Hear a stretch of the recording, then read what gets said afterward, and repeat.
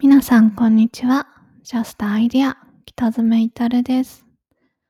このポッドキャストは知的好奇心旺盛なマルチポテンシャライトの私北爪至が日々思いついたジャストアンアイディアを配信する雑談系ポッドキャストです。今日のテーマは前回お話ししたクラブハウスの一歩その先の未来へオフィスを使ったシームレスな会話、情報を俯瞰するというポッドキャストの続きのテーマでお届けしたいと思います。前回のポッドキャストから情報を俯瞰するというところをクローズアップしてお伝えいたします。前回のポッドキャストでですね、クラブハウスが、今後こういう風になったらいいんじゃないかなっていう希望を、お話しいたしました。その際に、情報を俯瞰できるようになるとすごく面白いよねっていうお話をしたんですけれども、情報を俯瞰するっていうのはそのクラブハウスの中に、集まっている人物の相関図が俯瞰して見えるととっても面白いよねという意図でお話ししました。人物の相関イコール情報の相関っていう風に見ていいんじゃないかなと思っております。で、ここの部分が多分ですね、図を見た方がわかりやすいかなと思っておりまして、ちょうどですね、こういうイメージっていうイメージに近い図を発見したので、今回追加で、人物の相関図、情報のつながりを俯瞰するっていうところをクローズアップしてお届けします。このポッドキャストにですね、フランシス・ベーコンネットワークという図を引用して、ページの方に掲載しておりますので、ぜひ見てみてください。これがですね、6 Degrees of Francis Bacon というホームページから引用した図なんですけれども、どういう図かというとですね、16世紀の哲学者のフランシス・ベーコンの人物相関図を、蜘蛛の巣状に図にしたものなんですね。で、まず直接の知り合い、誰がいるかとかですね、二次的な知り合いですね。友達の友達には誰がいるかとかですね。そういうのを、6 degrees なので、6人先までですね、つなげて、図にしたものになります。16世紀の哲学者の人物相関図なので、もうね、全員この世にはいない人になりますけれども、図をですね、見ていくとフランシス・ベーコンと、エリザベス女王がですね、つながっていたりとかして、なかなか面白い図になっております。6 degrees っていうのは、6時の隔たりっていう風に日本語で呼ばれていまして、知り合いって6人先まで辿っていくと、誰とでもつながれるっていうですね、そういう考えのものなんですけれども、はい。そういう、人物関係図を図にしたものになります。で、これがまさに私が前回のポッドキャストで、クラブハウスの中で、人物の相関が、可視的に可視化されると面白いよねっていうお話しした、まさにイメージ図なんですね。で、それがしかも、タイムリーにどんどん変化していく。今まさにこの時点で誰と誰がつながっていて、1時間後にはどういう風に変化していくかっていうのがタイムリーに見えると、さらにすごく興味深いよねっていう意図で前回お話ししました。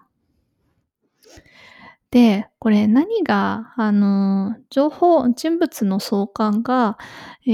とあるSNS の中でどういう風にみんなが繋がって、どんな会話をしてるかっていうのが、こういう、6 degrees の、相関図みたいに見えると、何がいいかっていうと、誰と誰が繋がっていて、どういう話をしているのかっていうのが俯瞰して見えると、その情報ソースの人物がどういう思想かっていう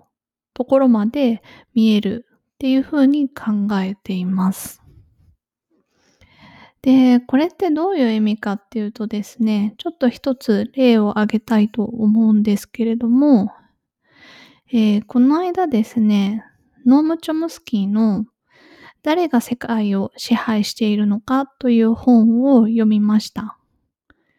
これね、チョムスキーの本、買ったら高いんじゃないかって思われるかもしれないんですけど、実は Kindle Unlimited で開放されてまして、アンリミテッド会員だったら0円で読めます。で、その本を読んだんですけれども、すごく面白いタイトルですよね。ただこれ、読むときに注意しないといけないのは、チョムスキーがどういう思想の持ち主かっていうのを理解してないと、鵜呑みにすると、とっても危険だよと思っています。例えばですね、ノーム・チョムスキーが、著名な、思想家だっていう風にですね、著名な学者だっていう風な、ただ、ネームバリューだけで、こんな偉い人が誰が世界を支配しているのか、正解はこいつですって言ってるからって、丸々信じてしまうとですね、すごく偏った意見を、まあ、あのなんですかね、考えなしに受け取っちゃってるっていうことになります。これ、例えば極端な例ですけど、例えばこの本を書いたのがノーム・チョムスキーではなくって陰謀論者だったら、誰が世界を支配しているのか、フリーメイソンです。とかって言うかもしれないですよね。それをこの著者は陰謀論者だって知らないで、実はフリーメイソンが世界を支配してるんですよ。そうなのか。で、鵜呑みにするととっても危険ですよね。もしくは、この著者が北朝鮮人が書いた、本だったら、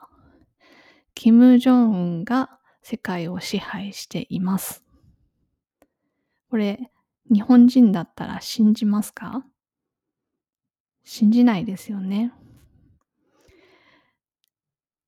ただ、著者がこれノーム・チョムスキーが書いたっていうと、あれそうなのかななんて思ったりするかもしれない。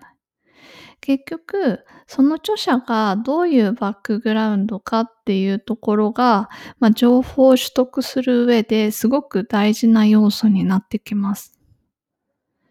なので、例えばクラブハウスの中でですね、有名人がこんなこと言ってる。そうなんだ。今世界ってそういう風に動いてるんだ。とかってですね、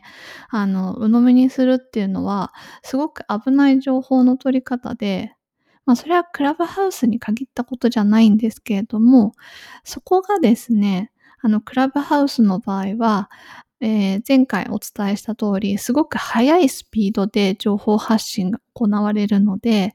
そういった、危険な情報の取得の仕方をしてしまうリスクがとっても高いと思っています。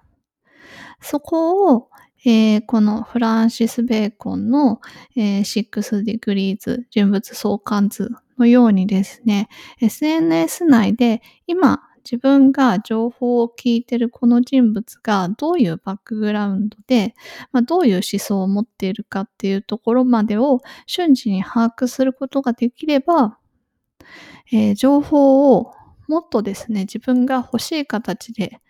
取得することができると思っています。で、その人物のバックグラウンドを、早くですね、